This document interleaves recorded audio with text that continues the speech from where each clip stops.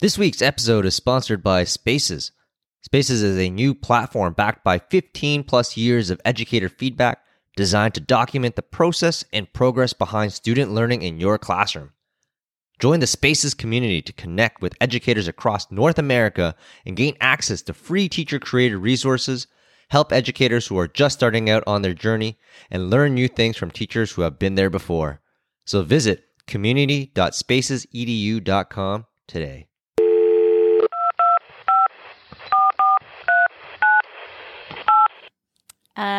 Is this the teacher hotline?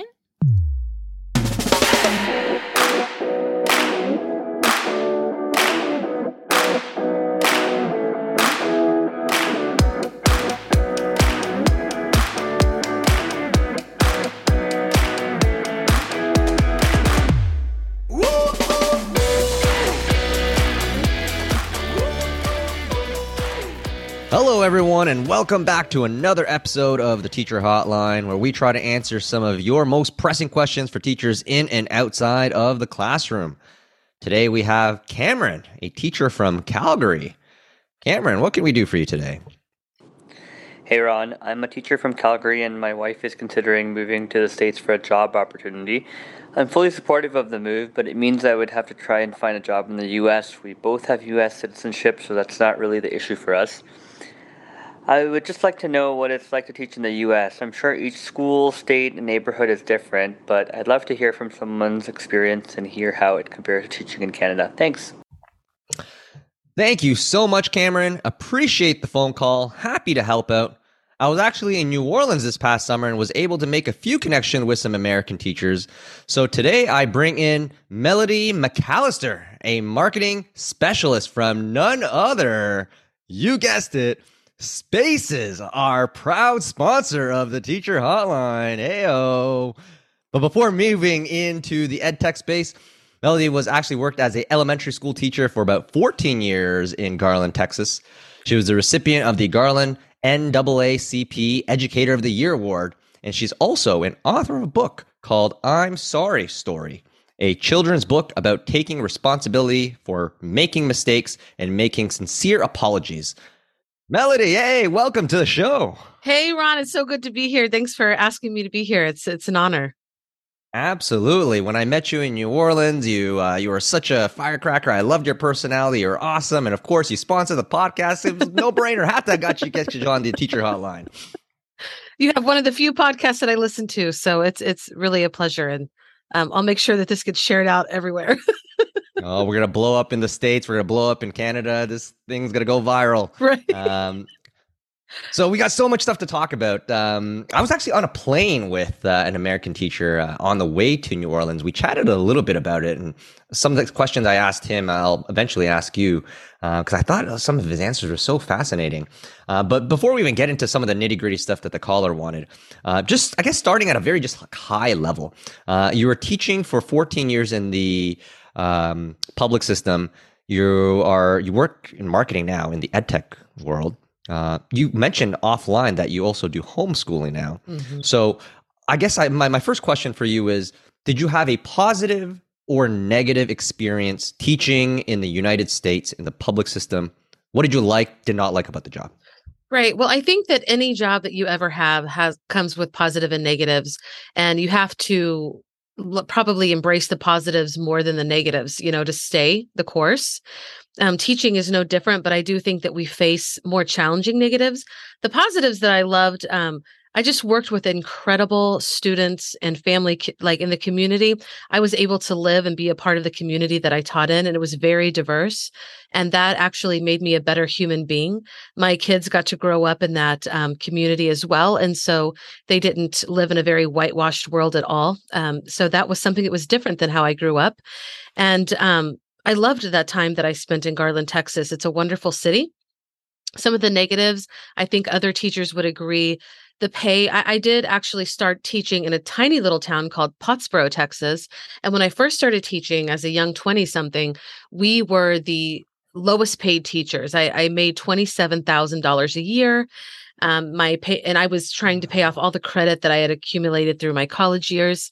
And that really sucked. I lived in poverty. I mean, I truly lived in poverty. And I remember the teachers that I worked with in that small community, they had husbands and, they wore very nice clothing because it was a kind of, a small town. It was a lot of business owners. It was more wealthy than it was not.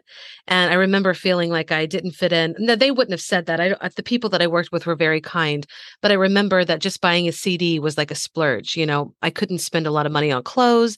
I had a budget for food. I remember I can't eat ramen noodles to this day because of all the time I spent in college and my young teaching career eating ramen noodles, because that's sometimes all I could afford until that monthly check kicked in.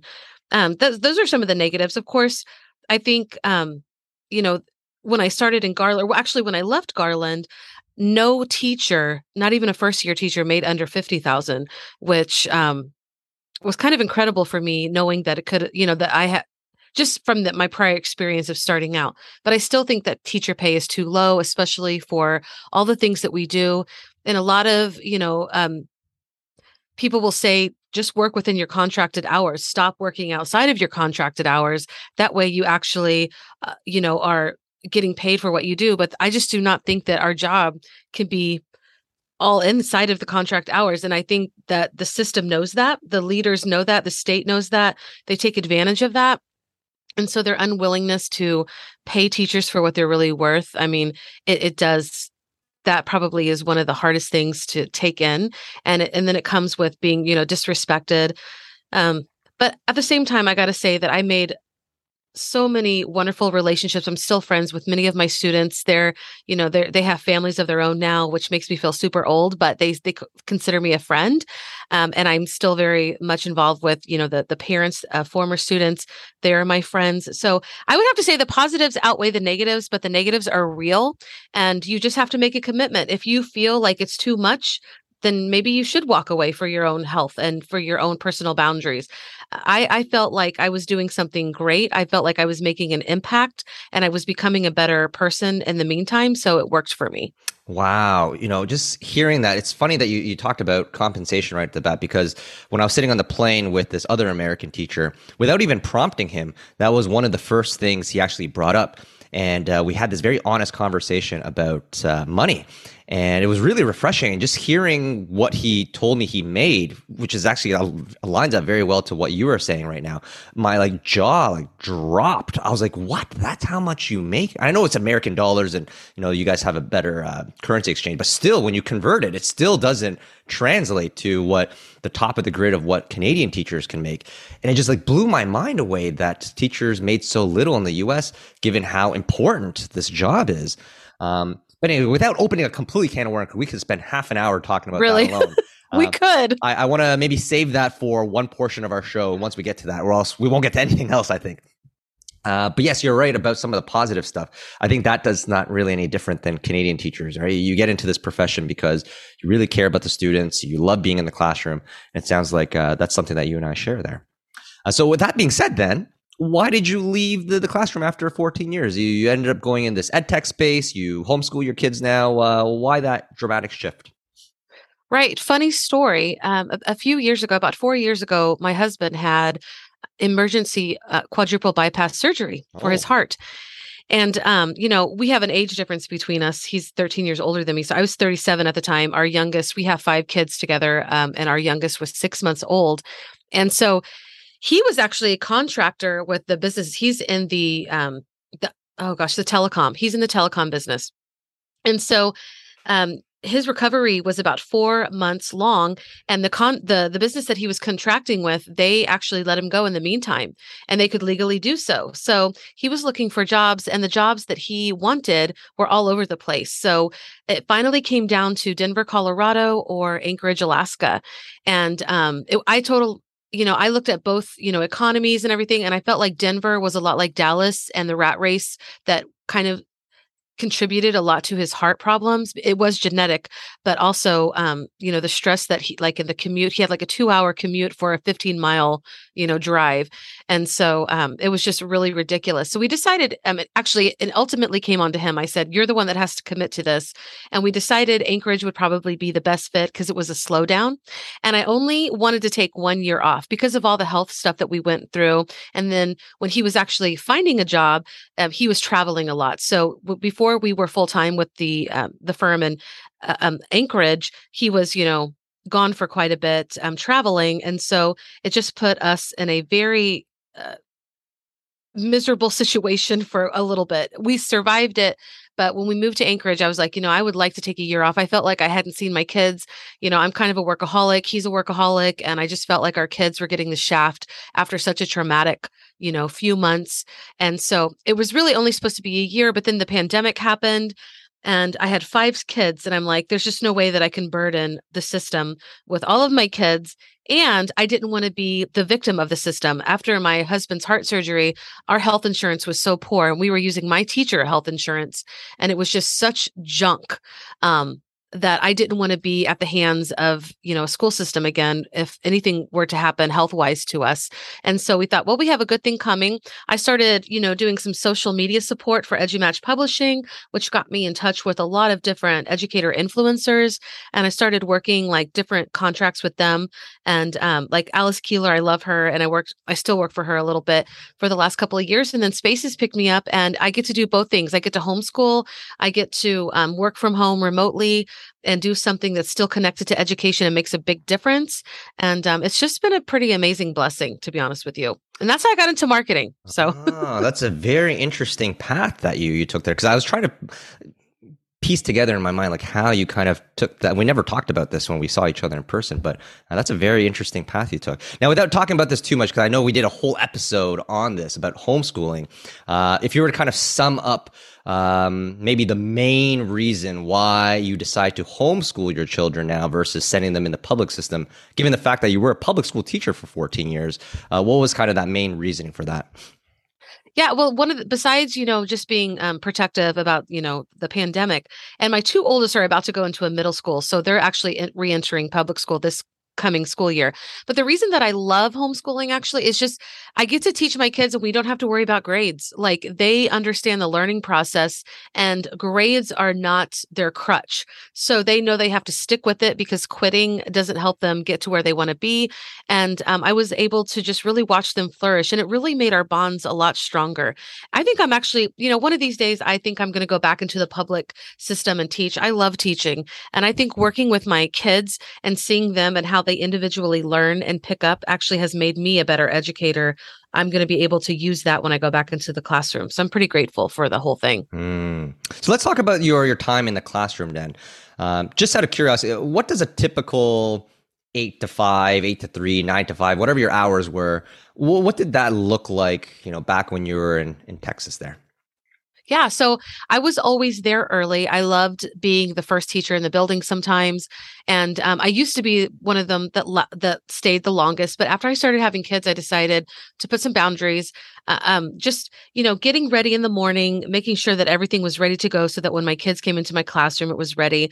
Then greeting them at the door was something that I absolutely loved. I left teaching first grade, and something that I loved doing with my first graders was we always sang a morning song, and it was Lean on Me. We did actions with that. And it was just like a really great way to start the day with a clean slate. And I do believe that every day I gave my students a clean slate. Whatever happened the day before, today was a different day. I believe that for every year as a 5th grade teacher, for most of my years, I taught 5th grade. I cannot tell you how many times, I was told about this student or that student or what to expect. And I always tried to just put that out of my mind. And sometimes I try to say, hey, like, that's okay. You don't have to tell me that story. Like, I don't really want to know. I mean, if I needed to know for other reasons, but just behavior reasons and things like that, negative experiences, I didn't really want to know. It just made me dread what was to come. So, I try to put that out of my mind, but I do believe that clean slates are one of the best ways to make sure that you can have a relationship with students. And I think that some of my students had the best years in my classroom that they'd had in school so far in the 5th grade. I think some of the parents that were attached to those kids had some of the best, had the best year. They finally got over or were able to kind of forgive some of the bad experiences that they had had, or just give school and teachers a new chance because of the clean slate. But then during the day, I taught all subjects at some time, self-contained. There were a couple of years I did that and I loved it. I also taught just science a few years. I taught math and science a few years. So basically, I just tried to make everything as hands-on as possible, make sure that, if kids were bringing cell phones, put those cell phones to action. I loved Nearpod. Oh my gosh, Nearpod and Vocabulary. So the fact that my students would bring it, because this was even before we had, like, every student had a Chromebook. What's a Nearpod? Nearpod is an ed tech company. They have these lessons that are on your phone, and like you can do. It's really a cool. Like, people in the ed tech that are into it probably know what Nearpod is. And then Vocabulary, they came together a couple of years ago. So two of my most favorite ed tech platforms came together, and I tried to make the class very relevant to my students, very fun. I think it's important to have fun in class. And I think it's important to be able to laugh through those really hard lessons. And just to say to my students, I know you're struggling right now. Math was always one of those subject areas where not all of my students felt comfortable. And I'm just like, if you can just hang on with me, we're going to work through this. You're going to understand more than you think you are. If you just allow yourself to keep going, even when you feel like it's hard or you don't understand, I will meet you where you're at and we're going to make progress. And I don't think there was ever a year that we didn't make progress. I had quite a few students, and I'm not bragging on myself by any means, but that said that this was the first year they'd understood math. I mean, Wow. Just realizing that you can, and that's why I loved being self-contained, just to have that little bit more of time than having to stop after 50 minutes and go to a different class, but having that extra time to have small groups and to really work with students where they were. So that's important. So I was doing a little bit of research before I jumped on this episode with you. I found on our Reddit forum that there was an expat that decided to move from Michigan to Ontario, and I guess this parent was comparing kind of the math curriculum, and he made this comment that he said, based on his daughter's experience and what he's looking through, that the American system is actually more challenging, especially at the younger ages. I don't teach elementary school, so I have no idea even what Canadian kids are learning in grade 5. But out of curiosity, what type of math, like what were you teaching the kids in that math back in the day? Well, I want to be really critical right now and just say that we have made the standards in math too difficult, too young, and we don't need to. We have really cut off our nose to spite our face with the math curriculum. Some kids get it, and some kids, I think it just doesn't need to be the struggle that it is. So you're saying it is too hard? It is. It's ridiculous. And wow. we go through it so quickly that the students don't understand the why. So the things that I taught my 5th graders in math were things that I was learning in middle school, a couple of decades earlier. And I was able to understand those concepts, even though I did struggle a little bit in math. Like nothing came really super easy to me, but I was a good student and I figured out how to get help and make sure. I really wanted to know. I'm an intrinsic learner. I really wanted to know, even if I didn't understand. So I was able to learn through difficulty math. It wasn't my favorite subject, but I never wanted to be in the dark about it. But yeah, I was teaching things, fractions, how to put them in lowest terms. I know I'm not using the correct vocabulary right now. How to put it, those, just the methods that we were teaching were stuff that I was learning in middle school, but I had a really great foundation. I'm going to say that my elementary teachers, I understood what multiplication meant. I learned my timetables, and now we push kids quickly through math that they don't understand why multiplication is important. I watched my 4-year-old. He's been obsessed with numbers since he was 3. And, he multiplies naturally. He doesn't say times. He's like, hey, 5 4s equals 20. And he knows his multiplication table so much better than my older kids because he gets it. And so when he goes into school, he's going to be king of the multiplication tables. He's going to understand fractions because he knows how numbers work. And it's a natural. We play with numbers, and we're not allowed to do that. Play is like less and less now in schools. And so I think older kids struggle because we force them to know things quickly. And so in this process of trying to teach them so much in such a little time, they don't understand the foundation of math, and they're not able to put it together. So it makes no sense. Interesting. You know? Yeah, because Mhm. again, I don't know the elementary's curriculum, but I just thought it was really interesting that this parent said Yeah. it was such a big difference between the curriculum. Clearly, you as a teacher agree with that. So, Right. We're interesting. teaching algebra. We're teaching, algebra in fourth grade, sometimes What? younger. Yeah. And I didn't get that until I was in middle school. I didn't get So, that until grade 8, actually, I think. mhm. Algebra, interesting. Yeah. And Um, some of them are just concepts, but I do want to say that it's needlessly hard and difficult and challenging. right. What about the school year? I think I remember heck, I think I even saw you post something on Twitter that the school year starts in August. Is that Yeah. wait, what? Is that a thing in the Well, I States? gotta, yeah. So I know some teachers started in late July. Okay. Some schools go all year round. They take like 2-week breaks in between semesters, throughout the year. What? So a lot of schools, so my two oldest are going to a public middle school, and their school starts, in a couple of days. And I know we're going to hear this later in November, but like my kids' schools, they start in the middle of August. Some on the East Coast, you're more than likely to be after September, after Labor Day. That's when they start, Yep. and they go till late June. Okay, that's But like us. here in Alaska, yeah, we get out in like May, halfway through May, and then we go back in August. And where I was working in Texas, we used to start in August and then go to May. And then for a few years, we started later and went later. But now I think they're even back they've already started. Like last week, their students came back in August. And so, so it just depends on where you are. West Coast schools have already started for the most part. Wow. It can change between like, private and charter and public schools and different regions. And then you've got like, I know there are a lot of schools that are, all year round again. So they take breaks and start at various times. So It is fascinating that depending on the region of the states that you're in, the school Mhm. year, I guess it's still 10 months regardless, but I guess it just has different start times and end times. Interesting. What about? Well, I know in Texas it was like 189 days Oh, I have no idea or how many something days we like have. that. Yeah, it was like days, and then we went to hours. And of course, I'm probably wrong, but it's strange. Yeah, and I think states have the ability to change it up, like how long they're going to go for, like whether they're counting days or hours. Interesting. That's something I don't know anything about. Anyways, what about training? What's the difference? I guess I'm curious to hear about the training that you need to have in order to become a teacher in the States. Is it just a 4 years bachelor and then maybe an extra year to go to teachers college? Like, how does that all work? Funny you should say that. Well, of course, it's naturally you have to have a bachelor's, and Right. I have a 4-year degree. Right now, they need teachers so bad. They're like in Florida, they're taking people that are from the military. So, like, What? if you're a veteran or you were married to a veteran, yeah, because of the teacher shortage. So instead of meeting teachers where they are here and saying, okay, we'll up your pay, we'll make it more beneficial for you. They're like, fine, we don't need you. We'll pick these people. It's a sub shortage. No. Of course, in some places there's not a shortage. Of course. I was talking with a teacher. I believe she's on the East Coast, and she said she's having a really hard time finding a job right now because in her area there's not a shortage. Of course. But I think overall there is a shortage. I know here in Alaska there's a shortage. There's a bus driver shortage, and I don't think, I don't think that's unheard of in different states as well. Like, there's shortages of everybody. But yeah, we definitely we do a 4-year degree. If you're smart, you'll get a master's degree. I haven't gotten one yet because I didn't know if I wanted to do it in education. I still don't know.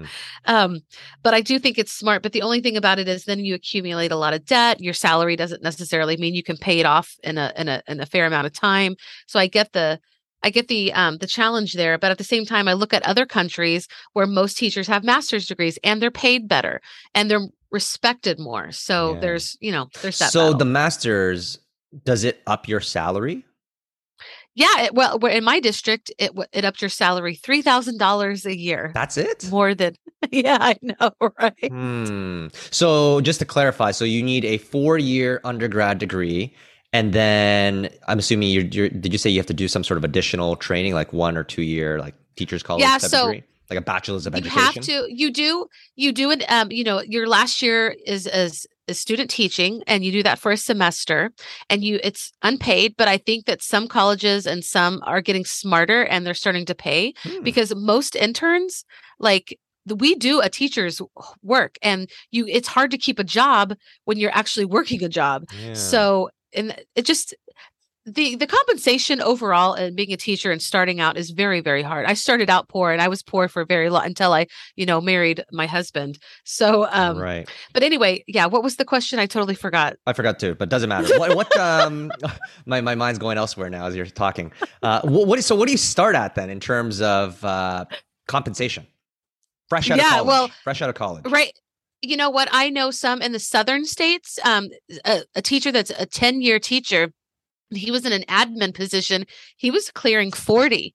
And I'm just thinking, oh my gosh, like, when I started working in Garland, I was in the 40s automatically. And that was like 3 or 4 years in. Is that good? So that's bad. 40,000 a year. I think it's bad for being in there 10 years. Okay, and being I wasn't in an sure admin based position. on, I guess, in your circumstances. Yeah, no, I think it's terrible. Yeah. Of course, in his community, he could afford a nice apartment and everything. So I think it goes with the economy. But I think, like, starting out, you're not going to make much. And it depends on where you live. On the West Coast and on the East Coast, they pay a lot more. Alaska pays more. So, but of course, it goes with your standard of living. If it's higher to live, then they're going to pay you higher. It doesn't necessarily mean that you're going to feel compensated because your rent or your mortgage is higher. So, I mean, if I didn't have my husband and I had to raise my 5 kids by myself, I would totally not be able to do it. So I'm just curious right now. I typed in $40,000 US, convert that to Canadian. That's about $51,000 in Canadian dollars. That's what we would start out at roughly as like a fresh out of school. So that right there, that just blows my mind away. That's what we started, and that's what someone in 10 years is at. So what would you say is the highest maximum earnings potential for a teacher, roughly speaking, regardless of maybe if you're in the East or the South or? Right. Well, it actually is going to change where you go. Because I know I have a friend on the West Coast who makes $90,000. He's in California. 90,000. Right. And then you think of the cost of living there. Right. It doesn't feel like 90,000 like where I am. I'm thinking, gosh, 90,000, I could do okay. So it does vary, unfortunately. There's not really, and if you look at a state's average, it doesn't mean that that's what you're going to get paid. Like the average in Alaska, I think I looked it up before we moved here, was 60,000. But I don't think that every place pays that. That's just the average of earnings. So what? It's not standardized? Like it's not standardized. Unions are not standardized. You don't have to belong to a union. I mean, there's nothing about teaching in our country, in the United States, that is standardized except for the testing. That's the most mind-boggling thing in the world. We're going to standardize grades, but everything else, let's just figure it out on our own. It is mind-boggling. So I forgot to bring that up about unions then. So there are unions in America for teachers. Yeah. Mm-hmm. So we have unions. Well, we have a union here in Ontario. It's one of the most powerful unions and causes the government a lot of problems a lot of time. Good. So there's a lot of, so unions is a very divisive, touchy topic, subject. very touchy subject. Some people are pro-union, other people hate unions. But of course, one of the pros for union is, as you mentioned, you get to fight for compensation. So are unions not fighting for these things in the States, or like they are? You don't have to belong. I don't know how it is in Canada, but you do not have to belong to a union. So I didn't always want to be a part of a union. I also looked at the politics of the union, because if they were spending a lot of money lobbying for things that I didn't believe in, I didn't want to put my money with them. I think the best thing about unions are they will represent you if you go to court, and that is actually something. Right now, I feel like we're in a time where the witch hunt is hot, and with all the, everybody thinks CRT, and we're talking about race all the time in the K through 12, which we are not. But the politics here, especially on the far right, they're trying to pin teachers down and prosecute them. And so, I think if I were to go back into the classroom at this point, I would definitely belong to a union. I would definitely want that representation, because I know that I wouldn't be able to afford it on my own if one of, not that ever happened when I was teaching in the public classroom, but I know that it's a real thing. I have watched some of my colleagues go through some hard times because of complaints from parents that were not always based on truth. and they had to, and then their names were dragged through the mud or they lost their position. So, right. Interesting. So in Ontario, where I'm from, union is mandatory. You don't have a say. Like you become a teacher, you're part of the union, and that comes out of your paycheck. Some people like, I never use the union. Why the hell am I paying for this? And other people like, this is money well spent. Other provinces I can't really comment on, but yeah, no, unions definitely mandatory here. So with that being said, then if you're unionized, does that mean you get better pay and benefits because you have someone fighting for, I don't know, better compensation, or is that a fair correlation? I think in some cases it does, but I don't think overall, because they still have to fight the politics, and a lot of teachers, it's so crazy. I see how I think politics is probably the most divisive thing against teachers, because there are a lot of teachers who are voting politicians in who want nothing to that don't pass anything good for teachers, or schools. Like they're voting in people that are actually putting on the witch hunt and demoralizing teachers and education and not putting money, like not giving the funds that we need in our schools. And so it's just a mess. It's a hot mess in a lot of places. And I think in some areas they are for sure probably doing well, but I don't think right now, I just don't. And maybe it's because I'm just watching the media, but I don't feel like there's really great representation right now that's happening for teachers. What about pension? Do you guys get that? We do.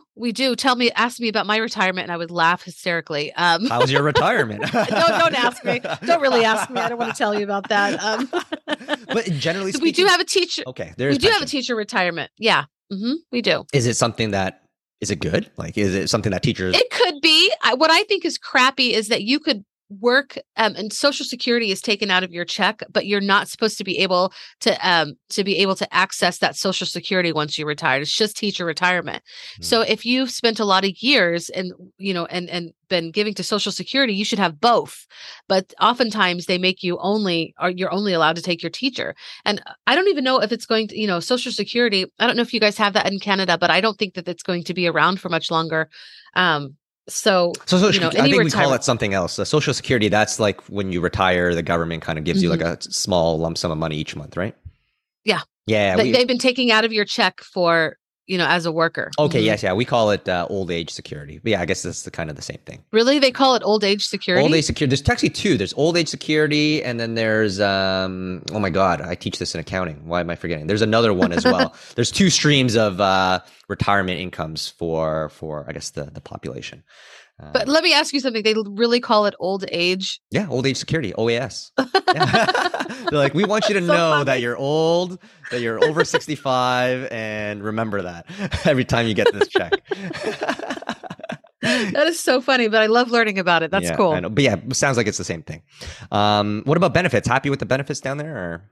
Heck no, I hated the benefits. And when my husband was contracting and we had to use mine, I just felt like we were paying to stay legal. Like we had to have health insurance, but it was crap. And we had just gotten out of debt, and then everything health wise just put us right back into that. So no, teachers do not get the best. Right now, we are on my husband's, and he gets such great health benefits that even if he hates his job, sometimes I'm like, you can't quit.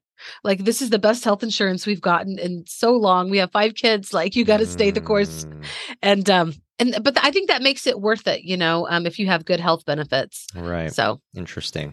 Just switching gears now. Another hot topic in U.S. education I want to talk about is safety, or perceived safety in the classroom. I feel like you definitely have an opinion on this. I feel like every teacher has an opinion on this. Yes. Coming from the other side of the border, we obviously only see what we are given in the news, and the news doesn't really make it sound like things are great down there in terms of, classroom safety and whatnot.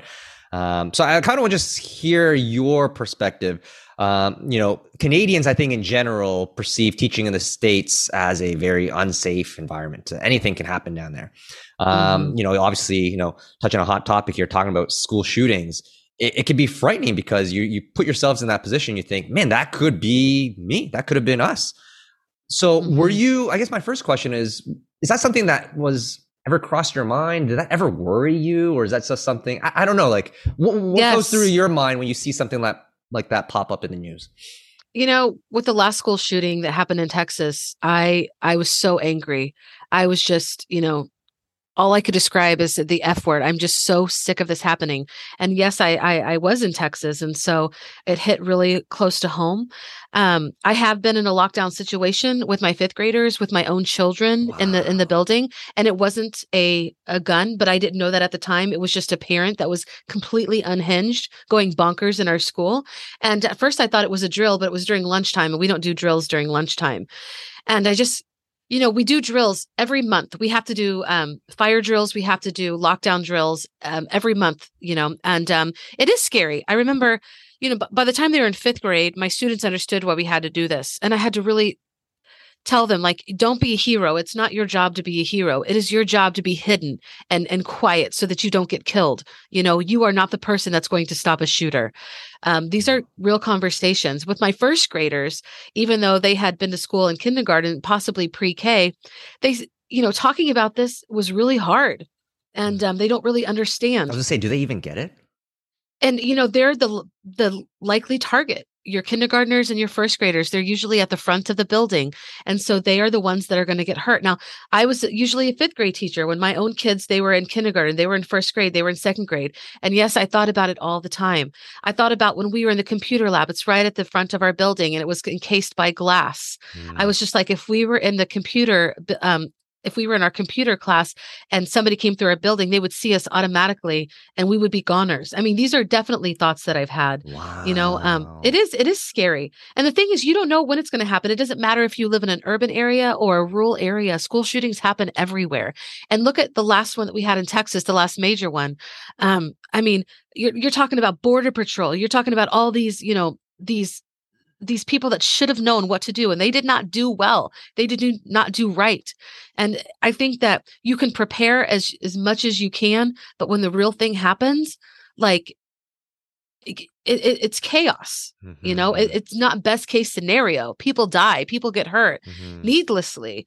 And I'm not opposed to having a gun, owning a gun, but I don't understand the rifles, the assault rifles that people have. And most gun owners in my life, family and friends, they are all advocates of better gun safety laws and, having better background checks. They are not opposed to that, and they are gun owners. And so I just think that we have it wrong in a lot of areas here, and we need to make it safer. Has it been something that I've thought about as a deterrent to put my own kids into public school? Yes, definitely. Wow. Like I was ready to put every single one of them back into public school. And then this summer happened, and I'm just like, you know what? I'm just not ready yet. And that's definitely one of the reasons why. And because I still have kids in the lower grades, and Wow. it is very scary. It's needlessly scary. I feel like instead of trying to prevent it from happening, we're always trying just to, after it happens, we're just trying to navigate those water afterwards, or it just seems like a cluster. Can I say a cluster F? You know what I'm talking absolutely. about? You could say whatever. I'll just put a complete clusterfuck. I'll put an explicit note on this episode. So there you go. Every time I speak, you should put that explicit. Let's just say it's the gun situation is a clusterfuck. Okay. And I think anybody, even if they don't cuss, would agree with me. Right. What did you're from Texas, or I should say you taught in Texas for a long time. This shooting was in Texas. I'm sure this shooting in particular hit a little bit closer to home for you. Like, I'm sure, like I looked on Google Maps, it's about 6 hours difference, I think, a drive between where the shooting happened and where you were teaching. What was the first thought that you thought when you saw that on the news? I mean, it's hard for me right now. I'm getting, I feel really emotional. I just cried for days. Yeah. Because it just was so violent. And, it was fifth graders that were killed. No, it was fifth and graders teachers too, eh? Yeah. I was so angry, and I'm still angry. It just seemed, and then they tried to make it like a teacher's fault that a teacher left the door open. What? And it wasn't the teacher's fault. Like the way that they tried to blame, and they could have gotten that shooter. They could have gotten him and prevented him. Everything went wrong in that situation. And I can't believe how much time the media spent and how that district spent on trying to blame, or probably it wasn't the district, it was probably law enforcement, tried to pin it on somebody else's, their fault, when they could have kept that shooter from going. They knew the shooter was going crazy before he ever even entered the schoolyard. It's it's just disgusting. It could have not happened. I can't believe, and especially such a heavily law enforcement area that it happened the way that it did. And I'm just still angry. I'm emotional over it. I'm scared that the next one is going to happen now that school is back in session. Mm-hmm. How many weeks away is, how many weeks through the pandemic when everybody was remote teaching, I loved that we didn't have any school shootings or you didn't hear about it all the time. I'm starting to wonder like when the next one is going to be. And it's just, I hate having that feeling. Yeah. Because it could be prevented. So you mentioned a couple things in terms of preventing or I guess lowering the chances of this stuff happening, right? You talk about better gun laws, whether it's background checks and whatnot. Is besides, I guess, gun law stuff, or maybe that's just the solution. What do you think needs to happen, like from, I guess, up top to change this narrative from the stuff that you're talking about from happening again? Is that as simple as maybe just better background checks, or does it need to be more than that? I mean, I don't believe that it's a simple thing. And I mean, if it were simple, hopefully we would have found the answer already, the solution. It is complicated. I think that it's very political. Mm-hmm. Law people, especially on the right, they're always, spouting that about the Second Amendment rights, mm-hmm. And they're using that to keep like I think you can go to like a gun show and you don't have the same background checks that you do. Like if you were go to a store in a city, I mean, like people are getting their hands on guns in ways that are not legal and it's rampant. And I also think that, the NRA is huge in our country. A lot of our politicians are right in their pockets. The lobby is strong. And so they don't, they're being paid not to speak out against the NRA. And the NRA probably, if the NRA actually cared about the school shootings, if they actually cared, they would probably change their practices. But I feel like even saying that is such a pie in the sky, type of, answer that it would never happen. I honestly do not think that changes are ever going to happen. I mean, we're looking in the United States, they do drills where they shoot teachers and students with pellet guns. What? They do. Yes. That's a drill? They do these drills. They pay companies to come in and do live active shooter drills. And so I've had friends that have had to go through this training, that it's mandatory. And I think that in itself is traumatizing. And then people will say, well, you have to be prepared. Well, why do we have to be prepared to be shot at school? Yeah. Why do we still think that that's okay? Wow. Why don't we spend money instead of 90, like in Texas, I think it was over $90 million the last year I was there in testing. Why don't we spend that money and making our schools safer, maybe having more, protection or whatever? Why are we still spending so much money on testing and not protection? I mean, there's just so many ways that it's wrong. And, and we're still just navigating the after effects. We're not trying to be a part of the solution. Not hard enough anyway. I was very curious about the stats on this. And before I jumped on the call with you, in Canada, as Canadians, we only hear, again, like I said, what's reported in the news. And I feel like not every school shooting gets put on the news, which is crazy to even, number one, even think that happens. And I don't know how the news kind of decides which school shootings to tell the public and which ones to kind of keep hush hush. So I pulled it up. And this honestly blew my mind away.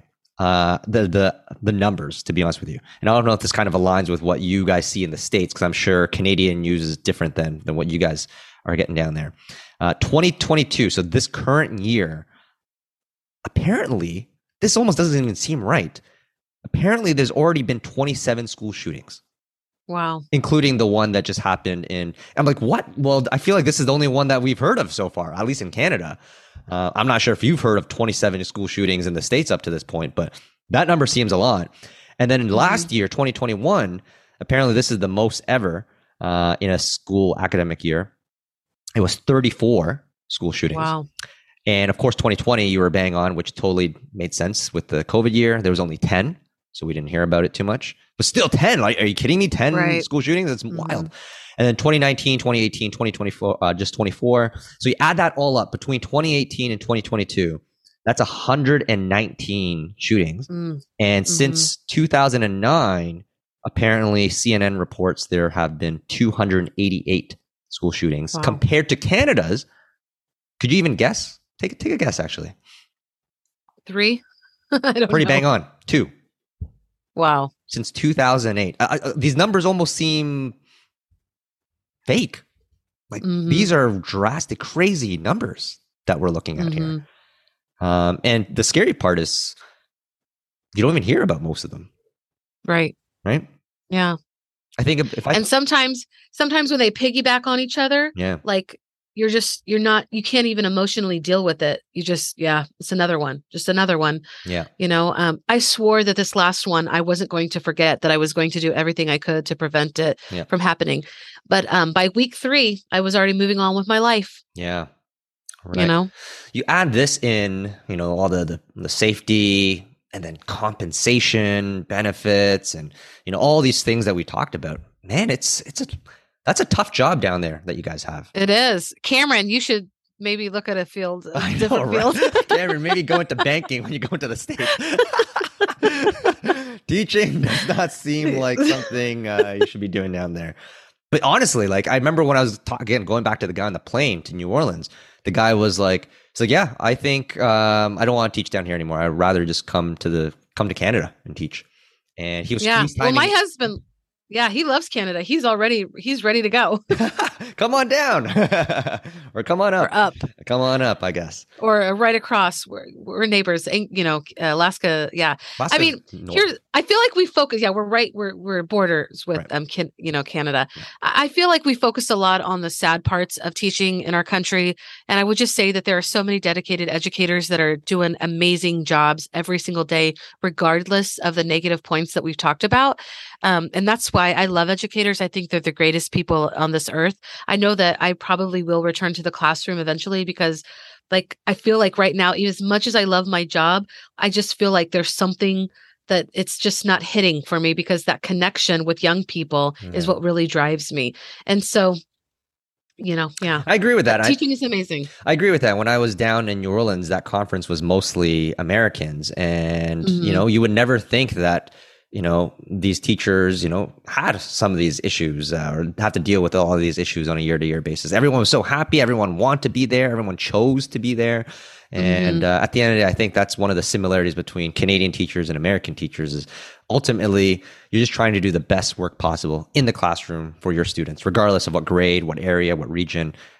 We love the job. Yeah, it's true. And I mean, even with the pay, I never really thought about the pay. I think whenever I had more kids, that's when I started to think about, well, maybe because if something happened to my husband, I should be scared because I don't think by myself that I would be able to. But, before that, I really never worried too much about the pay. After, maybe 5-6 years in, I was doing very well. But I think about it and I've thought about this lately. I am privileged to be married to somebody who makes, so much more than I do. So regardless if I choose a low paying position or a high paying position, I'm going to be okay. As long as I'm married to him, he makes, a decent paycheck. Right. So I feel like a lot of times that privilege is what keeps a lot of women because, teaching, especially in the United States is, mostly women. Yeah. And, we're, it's the same thing with them. They can last, they can get all these, pay for things, outside of their school budget because, they've got 2 incomes. So that's kind of a rabbit hole or whatever, but we could probably spend another hour on that. Speaking of time, oh my God, we definitely went way over. I couldn't cut you off. We had a pretty deep conversation. I loved it though. This is good. This is going to be like I said, we're going viral after this episode. So maybe why don't we wrap things up, Melody? Anything exciting coming up from either Spaces, maybe a new book from your part, anything to watch out for? What can you tell the audience? Yeah, well, I'm going to say for Spaces, if I use Spaces, homeschooling with my kids, it's a really exciting platform and it's free for teachers. So definitely check that out, spacesedu.com. And, as for me, I have one book that I've already written called Booger Eater. And I just need a freaking illustrator. And a lot of people are afraid now that Toby Price was fired after reading I Need a New Butt. Like a lot of people don't want to take these subjects, but kids need fun books. So if you're listening and you want to be an illustrator for my book called Booger Eater, so if I read it it. All the kids that I've read it to love it so far, and it has no illustrations. So that's my second book. I might self-publish. I'm not sure, but I do want to make a sequel to the I'm Sorry story. So I'm that's in my head right now. I'm what I do, and I write for other people as well. I'm blogging all the time. You can find me on every social media at MJ McCallie Writes. I know that's a terrible like marketing name, MJ McCallie Writes, but it's just who I am. Okay. So what are you on Twitter? With 2 L's. What are you on? Twitter, LinkedIn, Facebook? Where are you? Yeah. At? Yeah, all of them? Yeah, I'm on all socials. And so Melody McAllister, you Google me, I'm the #1 Melody McAllister. So there you go. Melody, thank you so much. This has been such a fun and deep conversation. I love your personality. I love your tone. I love your energy. And I could have spoken to you for another hour or so. So thank you so much for coming on to this episode today. Thank you, Ronald. I appreciate it. It's been an honor to be on your podcast. And thank you to all of our listeners, of course, for tuning in to today's episode. If you enjoyed today's episode, feel free to follow us on Instagram and on Facebook. And of course, don't forget to follow us on Spotify, Apple Music, Google, wherever else you get your streaming podcast from. Don't forget to give us a 5-star rating on Apple Podcasts and leave a review. All right, guys, we'll see you in a couple of weeks. Take care.